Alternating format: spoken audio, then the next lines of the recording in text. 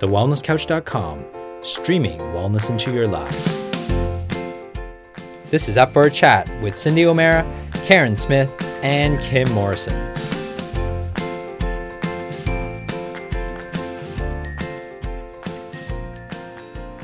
Here we are, up for a chat about the hottest topics that are important to you, inspiring you to awaken the change within.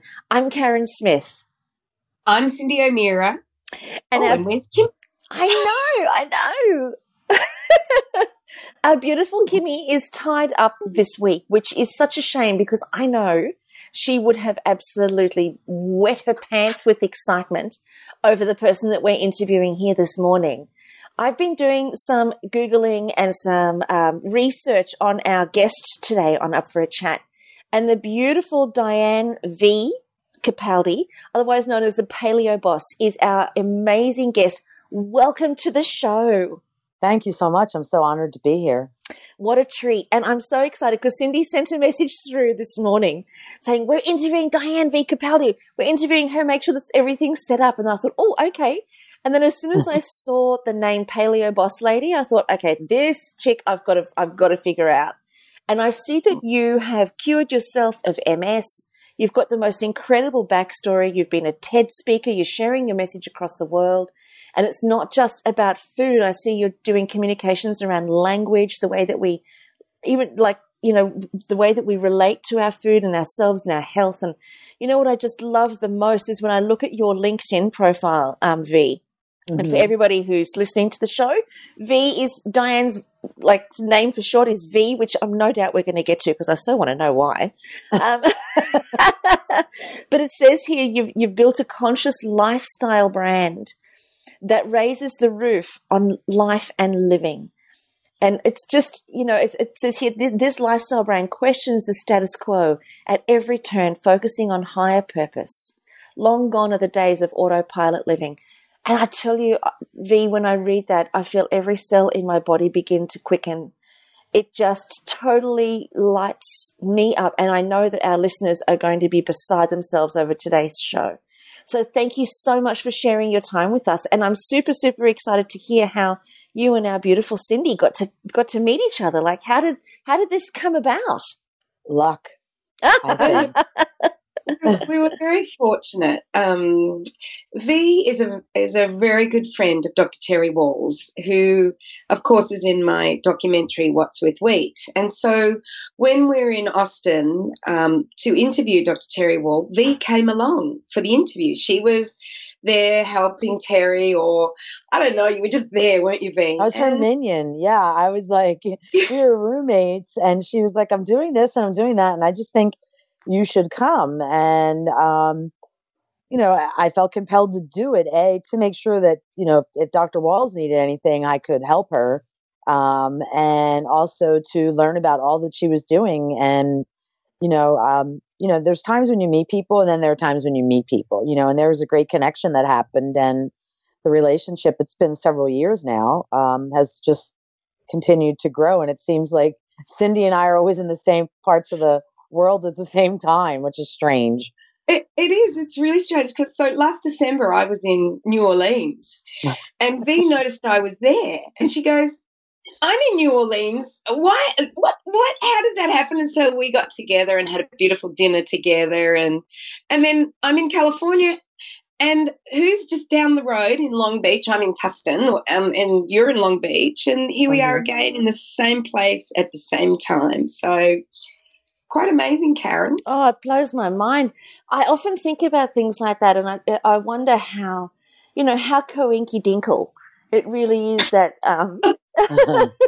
we come across such extraordinary human beings, and that it's just no accident at all. And I feel like, I'm going to be so excited to listen into this conversation today. I don't know if I really want to participate or I want to listen in as part of the audience, because I think this conversation is going to be incredible how it unfolds.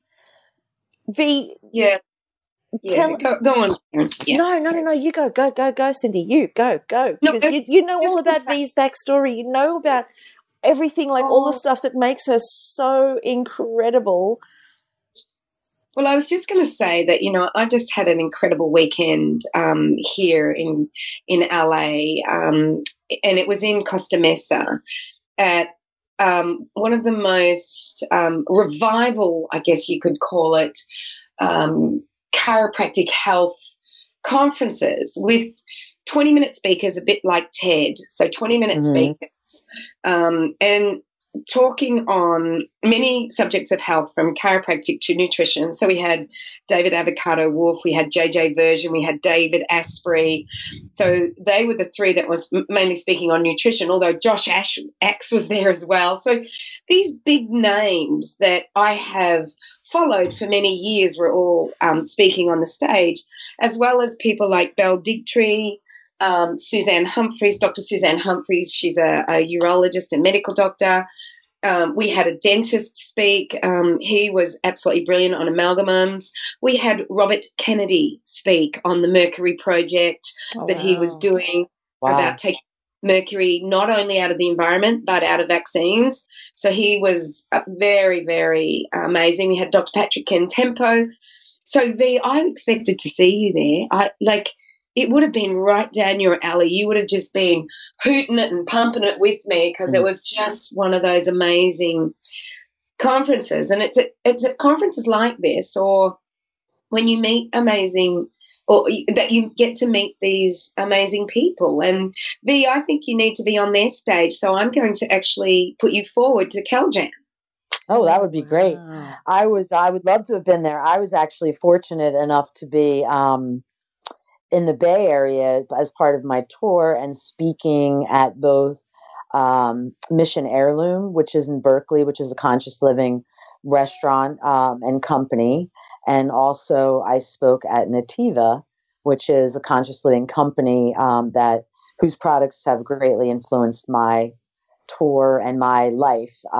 It's just awareness. They're a company that helps us to understand, just like Changing Habits does, that it starts at the soil and it goes from there.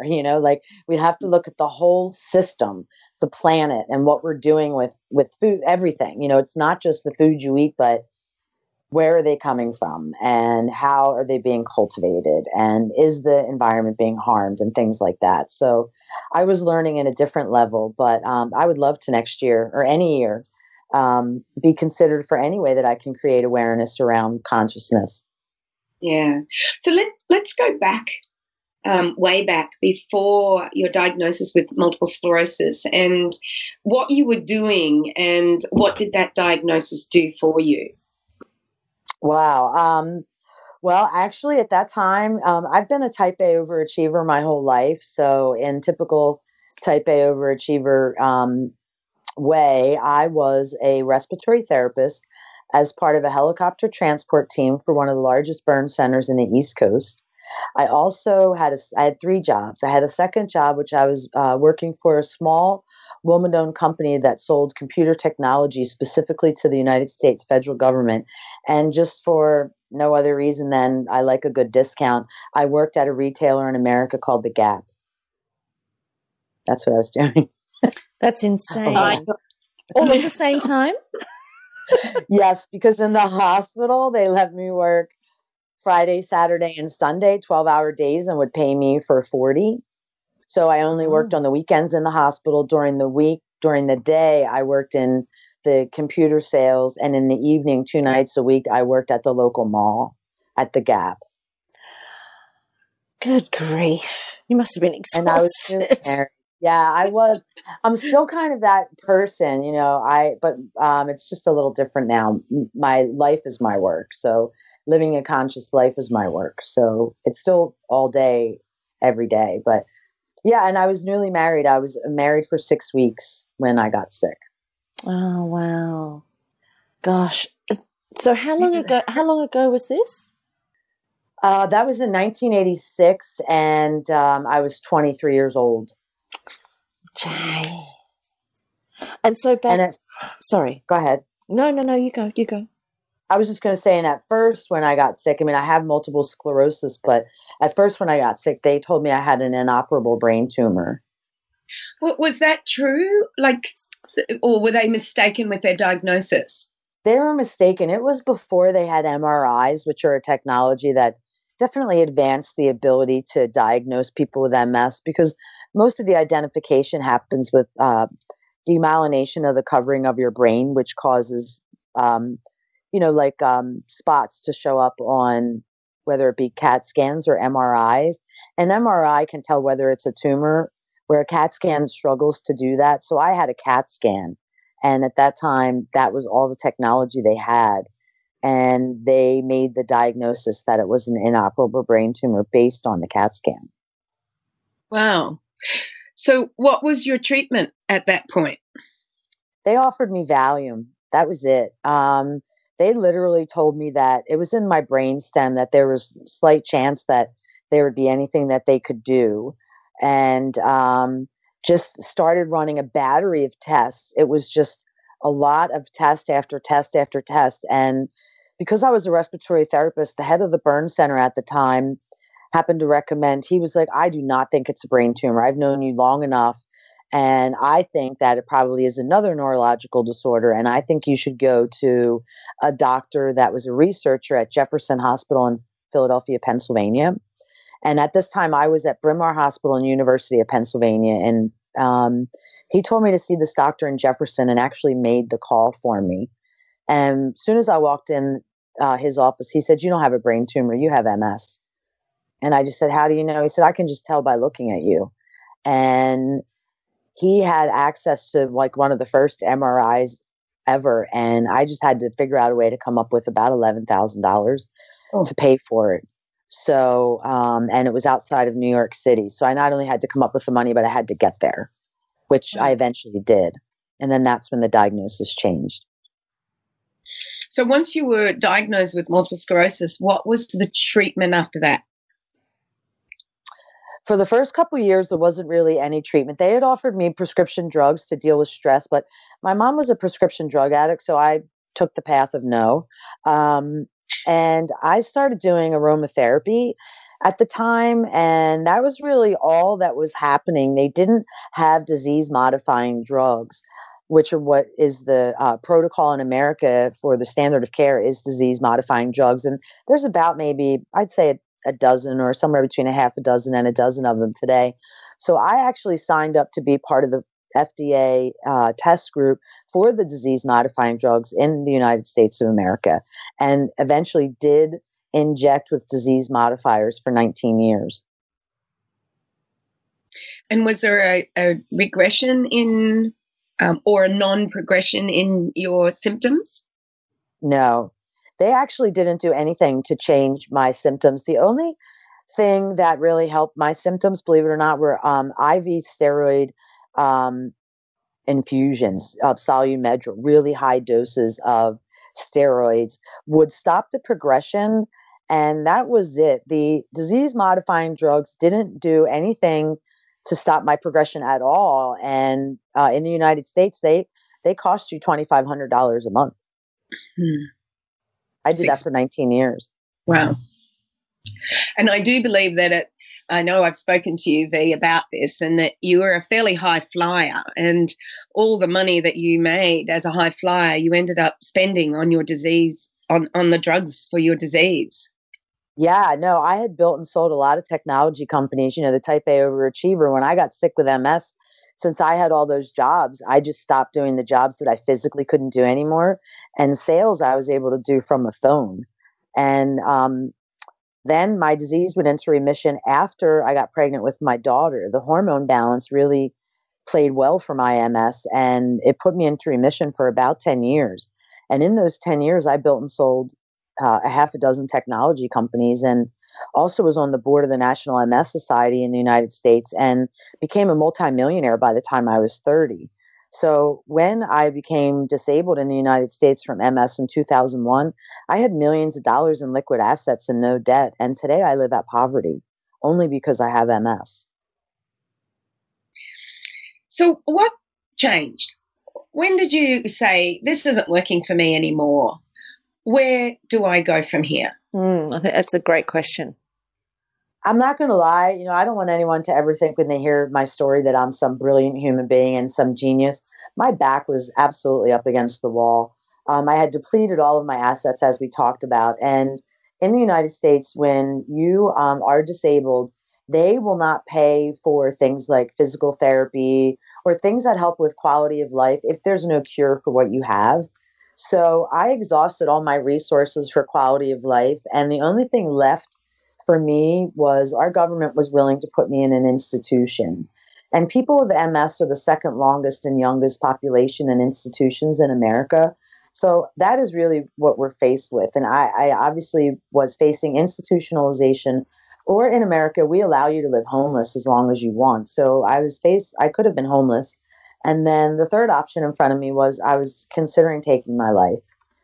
And it wasn't until I got to that point that the heavens opened up in my life, and there was a TED talk done by Dr. Terry Walls sharing the Walls Protocol.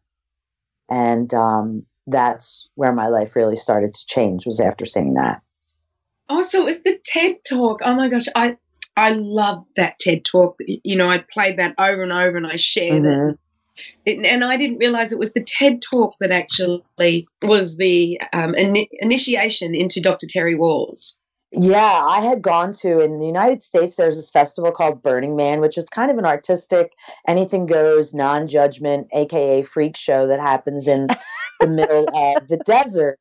And they have this very spiritual aspect to it. And one of them is a temple where most people go to Burning Man to like listen to DJs and dance and participate in amazing art and expression. I went to pray in the temple every day to save my life.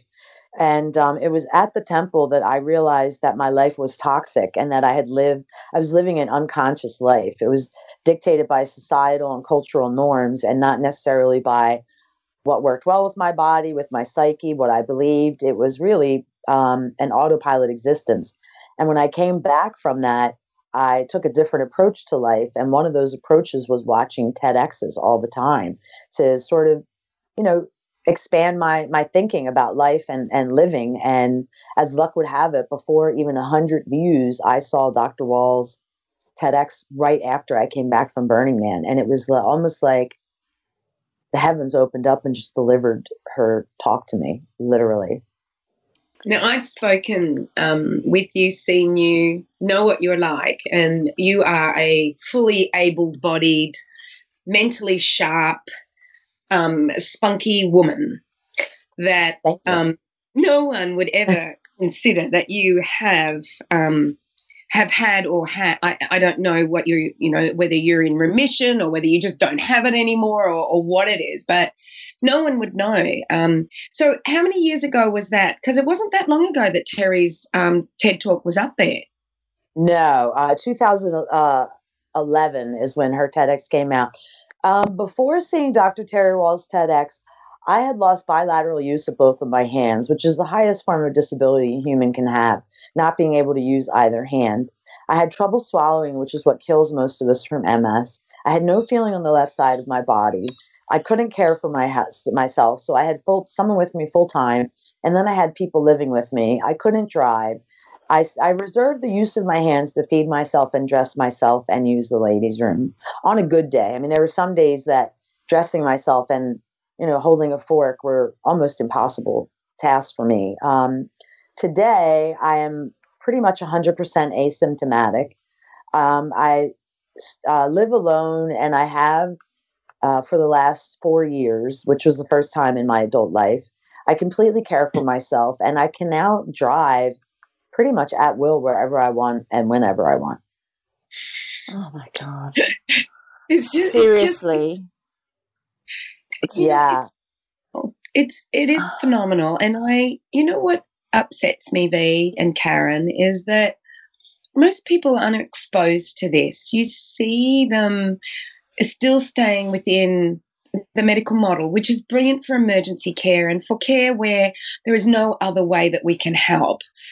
But when it comes to these diseases that we know are autoimmune, and we know that they start in the gut, and we know that we have to start eating real foods and live a conscious life and take toxins out of a diet, I actually feel for these people.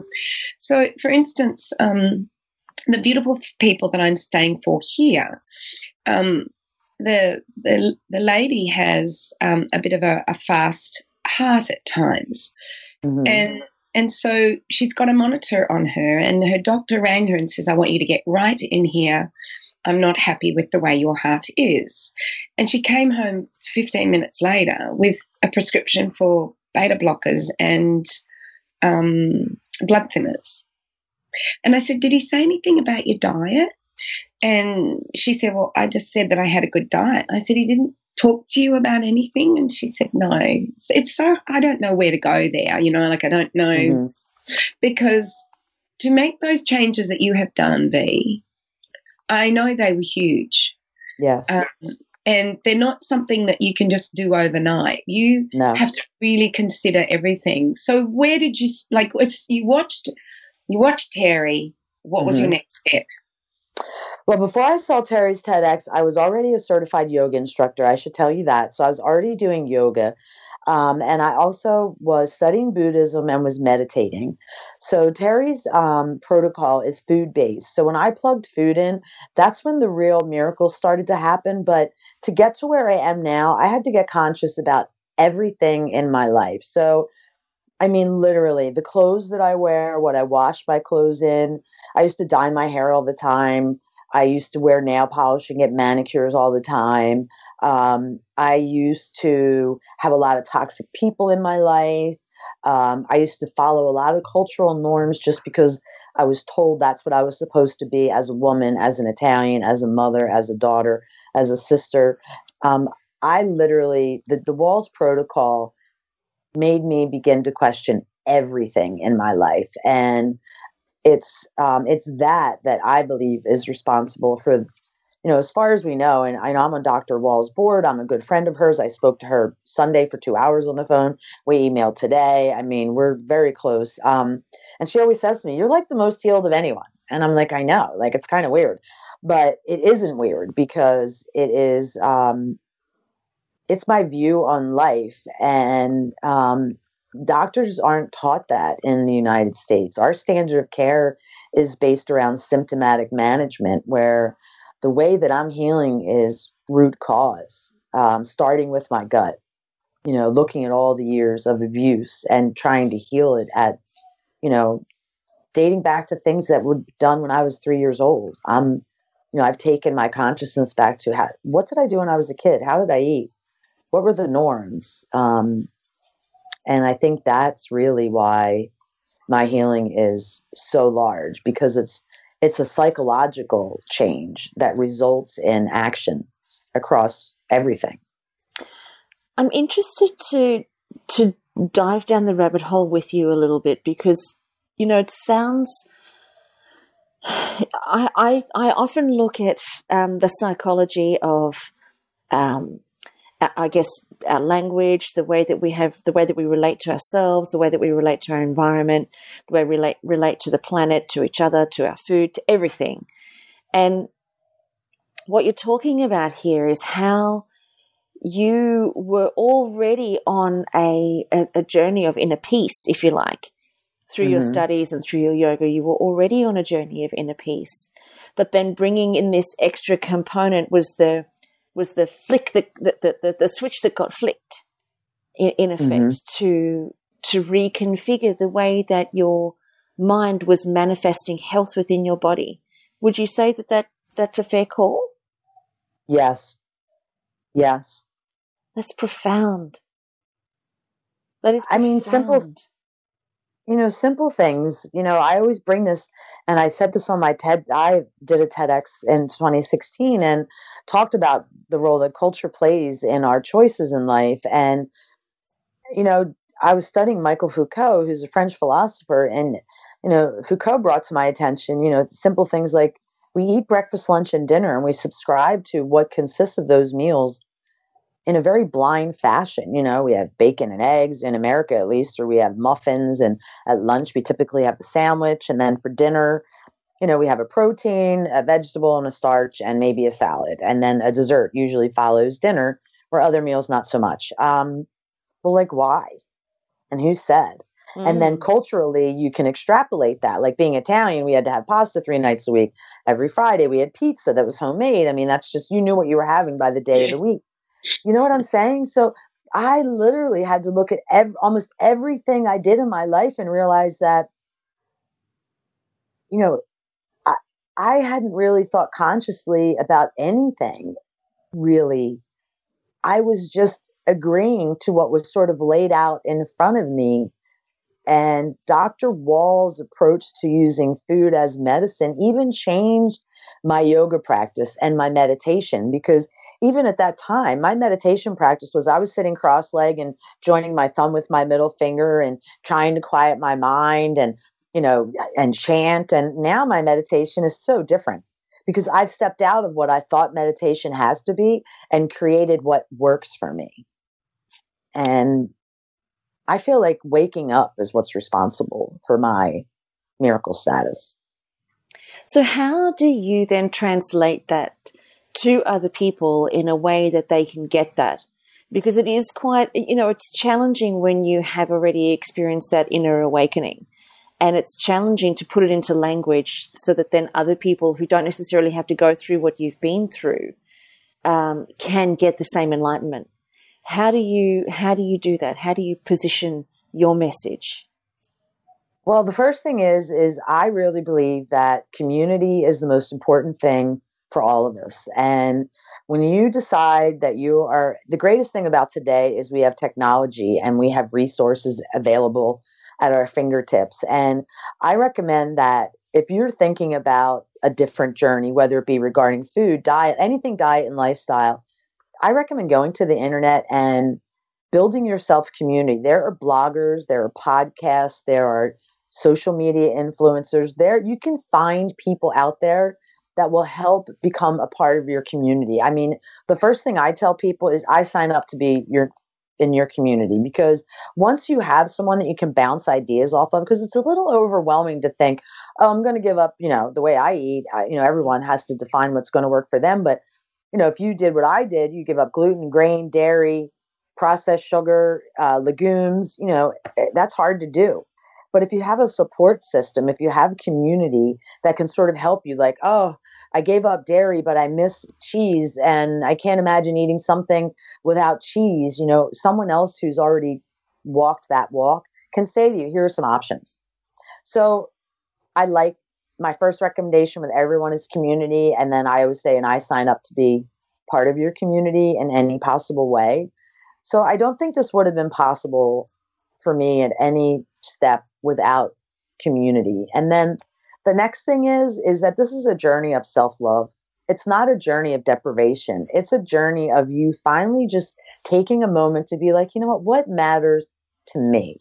And, you know, instead of just eating food and just chomping it down, it's really nice to eat your food and be like, wow, I love the taste of rosemary in this, or, oh, I don't like cilantro. Most of the time we don't even know if rosemary or cilantro is in it, you know, like just really just slowing things down and bringing it back to just gratitude. Like, I am able to eat right now. I am able to chew right now. I am able to, and if you can just start from a place of gratitude with a commitment to keep your eyes open with community support, it creates the space for these sorts of outcomes to happen, I believe.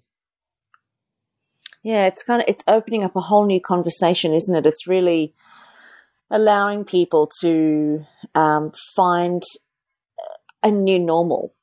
And I think that's something I love. I love that whole experience of, you know, just be in the inquiry, just question your conditioning, just question the way that you eat, just question your relationship to your food, just question the hurried, the hurried way that we just experience everything. I was talking at an event the other day and I held up a pen and it kind of really struck me. And I've said this a couple of times, but I think when I first discovered it, there was a curiosity to it. But then I kind of got caught in the conditioning of the presentation as well. And I held up a pen and I said, you know, just because somebody said this is a blue pen doesn't make it a blue pen. Who said? And the minute we look at it and we say, oh, that's a blue pen, and we just disregard it, we stop actually seeing it for the magic of what it can do for us and the curiosity. That's the message. Totally. And a cup, you know, who's to say a cup is a cup? Right. We don't know what yellow is. Our name is not even our name. It was all given to us and handed down to us. And so we've been living in this conditioned way of being where there's no freedom. There is only that pinched off experience of life. And it's when we can kind of drop all of that, then we can experience freedom, and it's beautiful. I'm so in awe just listening to everything that you're saying here, because you are a living, breathing example of what that freedom does for the body physically, because there's a whole psychological freedom, but you're also the you're also the embodiment of a physical freedom. I find you completely amazing, B. I really do. Thank you. I think you're incredible. Well, even V that's my name. No one gave me that name. I decided that was my name. Like that's how I am. The Diane is the name my parents gave me, and the name that the IRS in America cares about. But my going by V is a choice. Love it. Yeah, and it's short for verb. I don't think I'm a noun. I think I'm a verb. That's why. So there you go. Amazing. She's a doing, not a being. That's exactly right. No, it's true. No, but it's really amazing the power of being conscious, because I'll never forget. I do these like noble silent retreats where you can't make eye contact, you can't speak, and you meditate for a good part of your day. At least 12 hours of your day is spent meditating. And I like to do this at a Zen center with monks. And the first time I went there, the rule is when you're eating, or one of the suggestions when you're eating is, do not have another forkful until what is in your mouth is chewed and swallowed. And they're telling me this, and I'm thinking to myself, I mean, that's the way I eat, of course. Like who has their fork ready to like shove more food down their throat? Well, in actuality, I did, like every time. And I just couldn't believe that of myself. I thought, really? Like I never imagined that I was so not tasting my food. I'd already been a Wall's warrior and was already quite conscious, and still found myself, wow, I'm still so unconscious. Yes, I'm conscious about what I'm putting in my mouth, but I still haven't slowed my roll down enough to really taste it and savor it. And all I'm worried about is shoveling the next spoonful in, really eye-opening experiences when you're conscious that you just don't even expect. And that's the key word, isn't it? It's consciousness.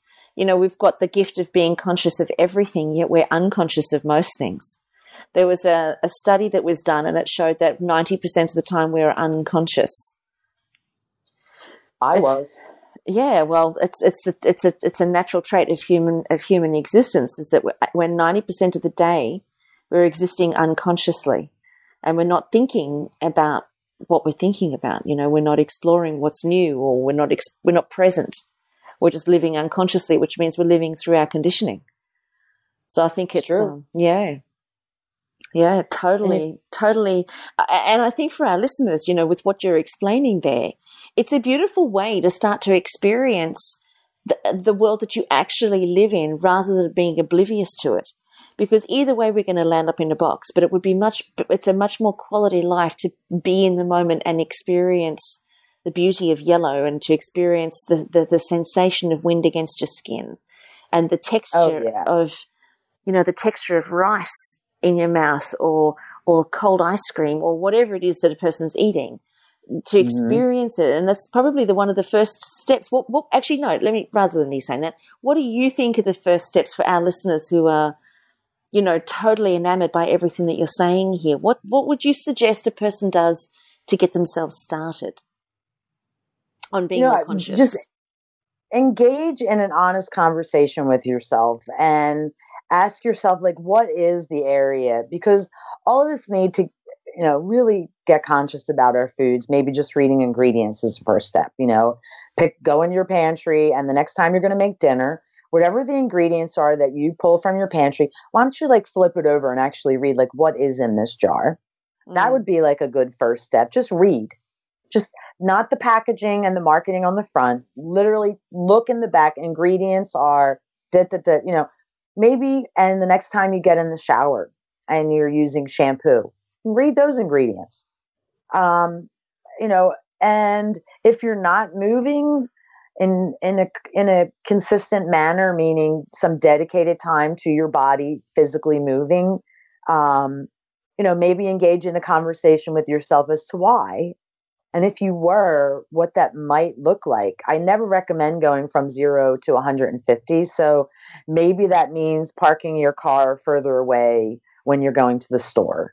That might be a good first step. Or maybe it means finding a buddy to go to the gym once a week. I mean, I don't know. But engaging in that conversation with yourself and just starting to, because a real conscious life, you're going to be looking at moving because your body needs that. You need to look at your food because that's our source of it keeps our cells going, our mitochondria flourishing, and relationships. No man is an island, and just look around. Are the relationships that you have in place healthy? Could they be healthier? What is your role in that? And just like talk to yourself. I call it playing chess in your mind. It's interesting what you're saying about. I've been listening to you too, and I knew, Karen, you would just absolutely love V. And I can see you. I can see you going down the rabbit hole. You too. I know it's going to happen. It has been happening. But it was really interesting at CalJam. A lady came out and she said, and she came out with a plastic bottle of water, which many people use, and it's one of the things I've chosen not to do. Right. As much as possibly can. I carry a container with me and I always fill up with filtered water wherever I can, and it's always with me. It's very rare for me to do plastic water, but it was interesting. She came out on the stage and she said, and it was about being conscious, and she said, many of us, when we finish with a plastic bottle of water or plastic water, we will put the lid back on and throw it away, and we leave in it water that will never escape. Never be available to the atmosphere, never be available to this earth because the plastic won't break down. And I got this sudden flash of, I never considered that. Neither did I.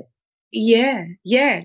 She said, do not put any lids on containers. Allow that liquid to be available to the environment if you're going to throw it out.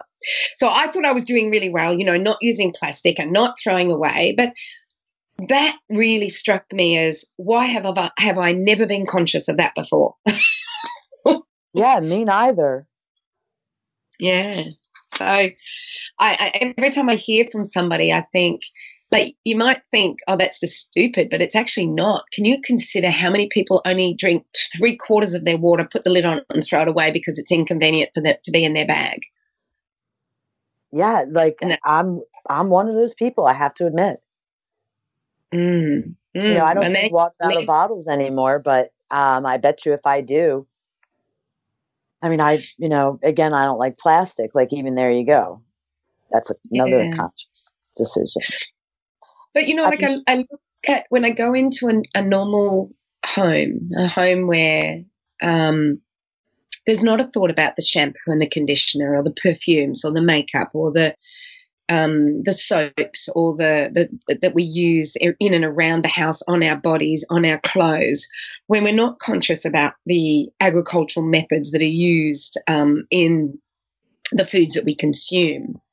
It's daunting, V. It is daunting if you go into that house and you have to go, well, did you realize this? And do you realize this? And do you realize this? And it is, like you said, a step-by-step manner. But once you step into that hole of making those changes, it's almost never ending, because then your consumerism changes as well. What am I going to buy? Is this an ethical product to buy? Do I need this?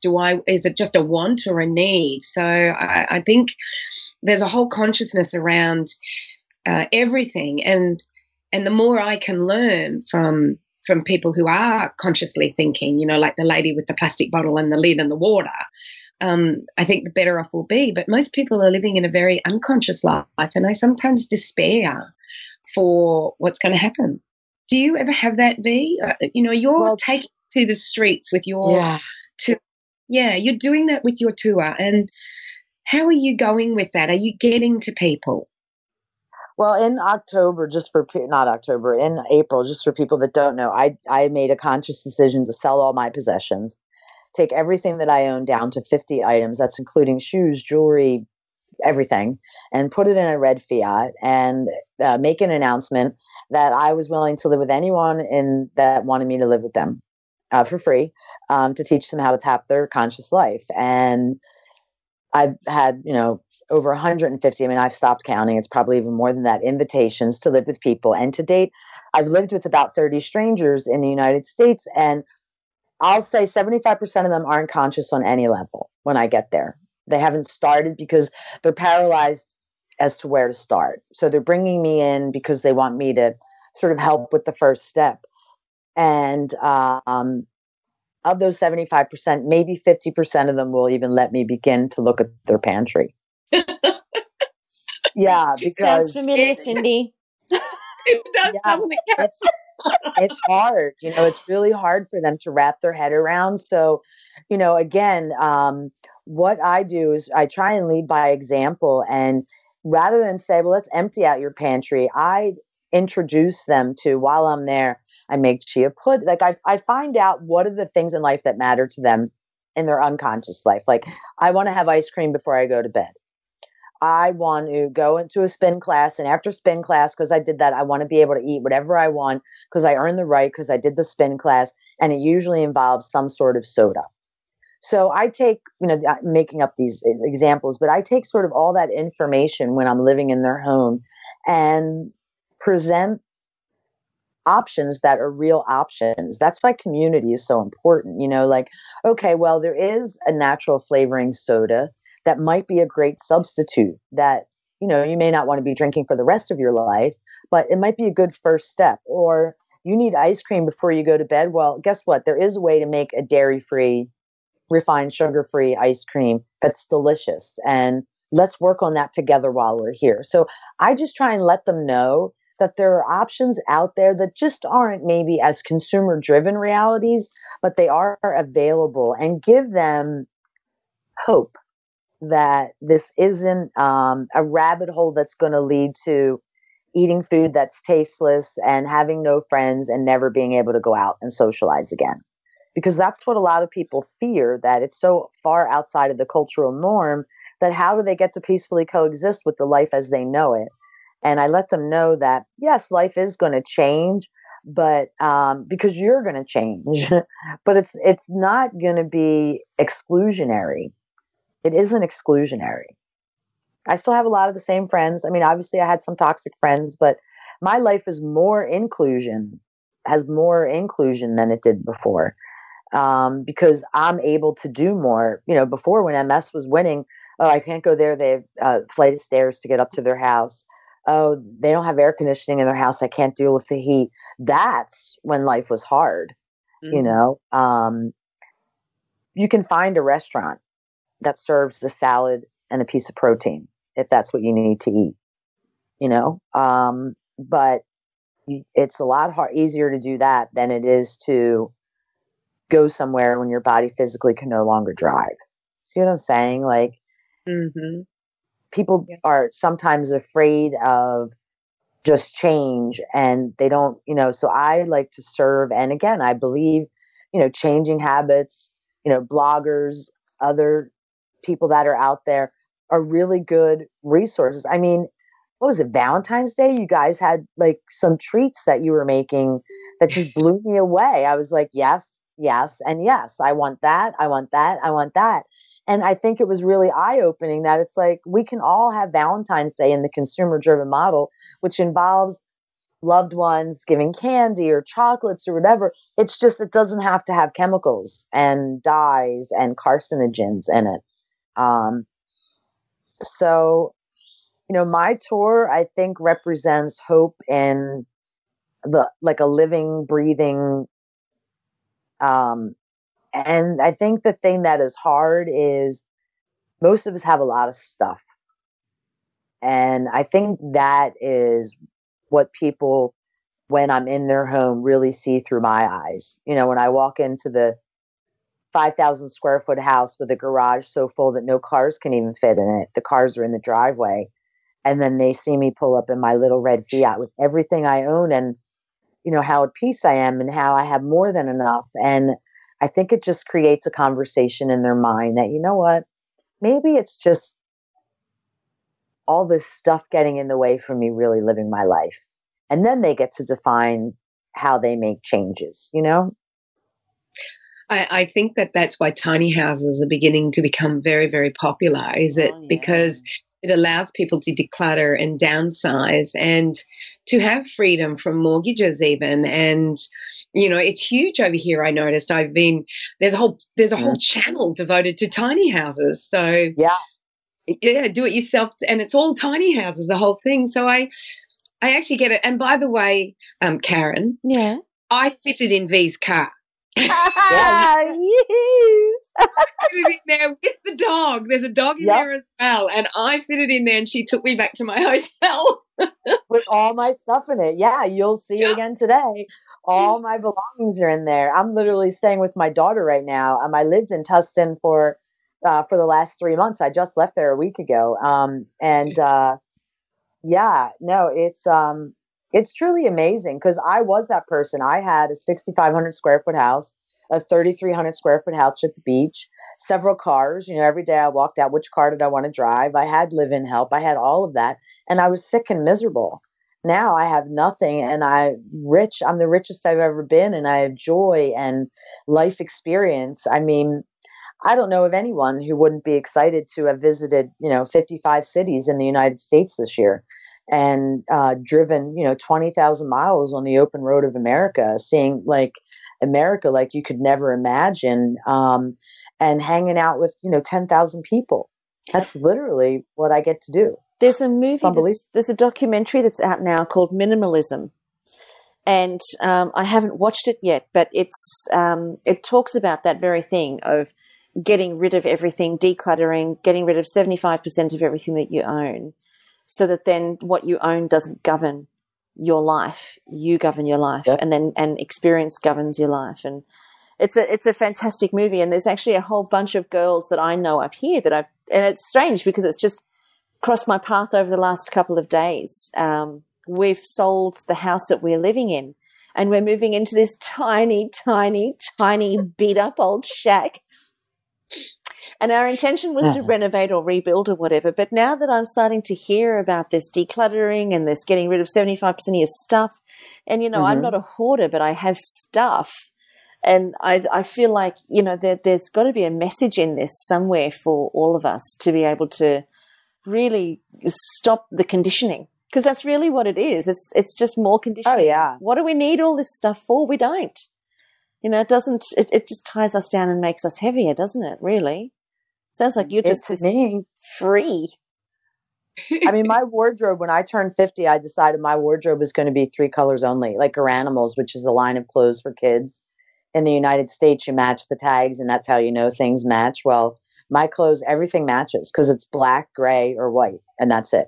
And every day, I never have to worry about what I'm wearing because it all matches and it all fits. And I love everything in my wardrobe, and I only buy recycled clothes. And that's why everything can just fit in one little suitcase because it all just goes really well together. My clothes are 30 pieces total. Everything. That's including belts, and shoes, all of it. That includes shoes. Oh, dear. Yeah. Oh, dear.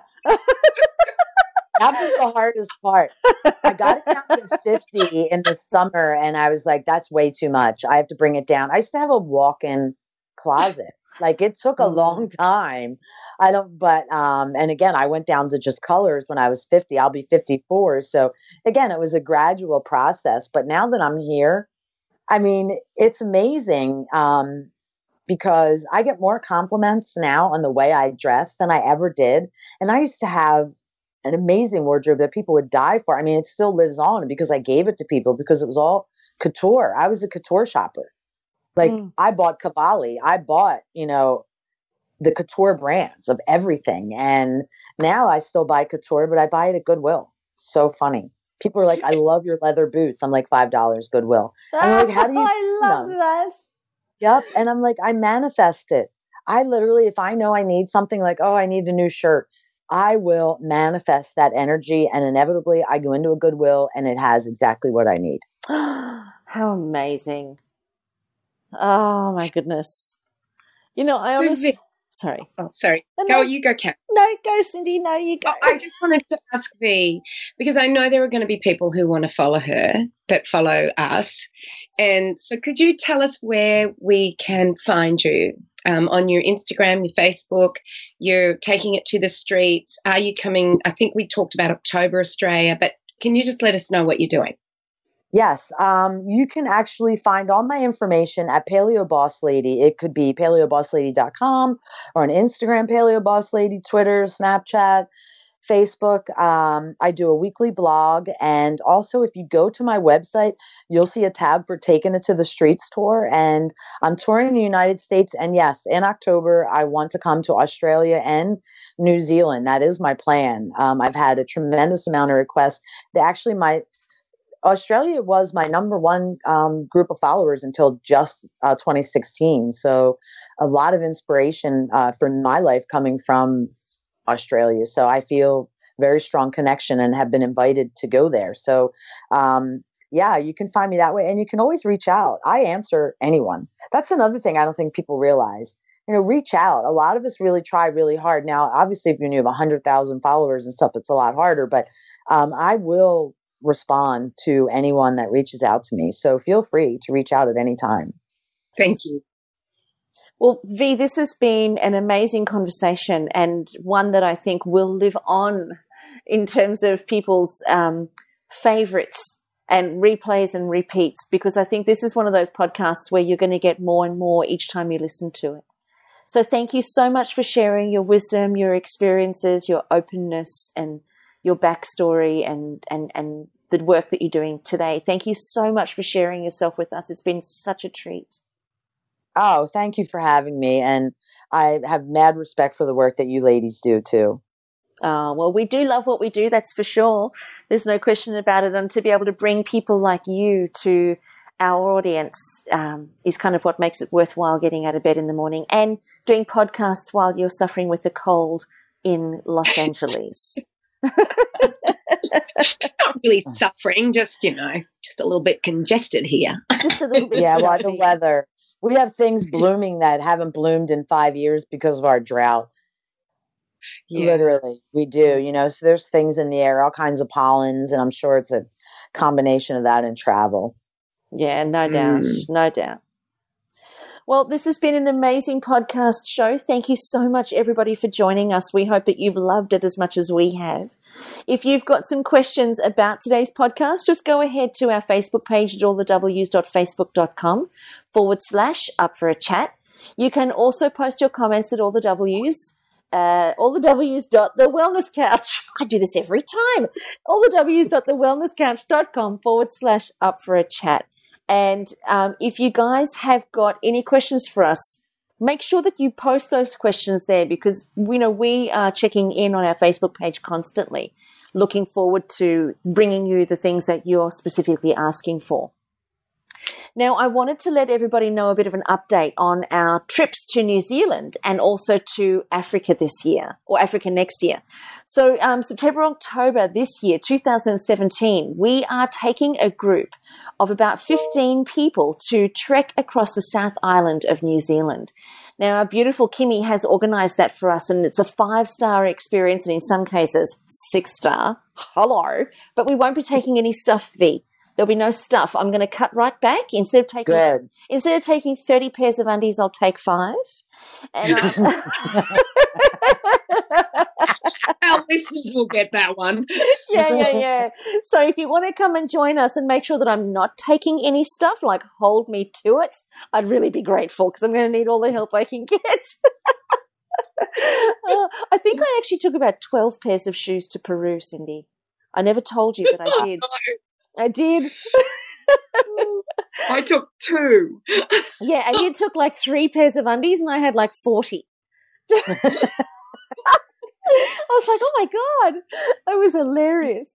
But I tell you, one thing though that we learned when we were trekking together was how unique we all are, but then also how the same we all are, and how connected we became with each other, and how close we've become with each other. And at least half of the women who trekked Peru with us are coming back and trekking New Zealand and Africa with us, which is, oh my goodness, what a treat. What a treat. So we really think that, for all of our listeners there who are entertaining and flirting with the idea of joining us on one of these treks because it's something on your bucket list or it's something that you'd love to do, just know that doing it with a group of people, particularly a group of strangers, but mind you, you're not really strangers to us. You're already family for us. But when you do come along and you do meet a whole bunch of other women other than Kim, Cindy, and myself that are, new to you, just look at it this way, in that it's about a journey of expansion as much as it is a journey of experience, where you're going to get to see new aspects of yourself through the people that you're surrounded by.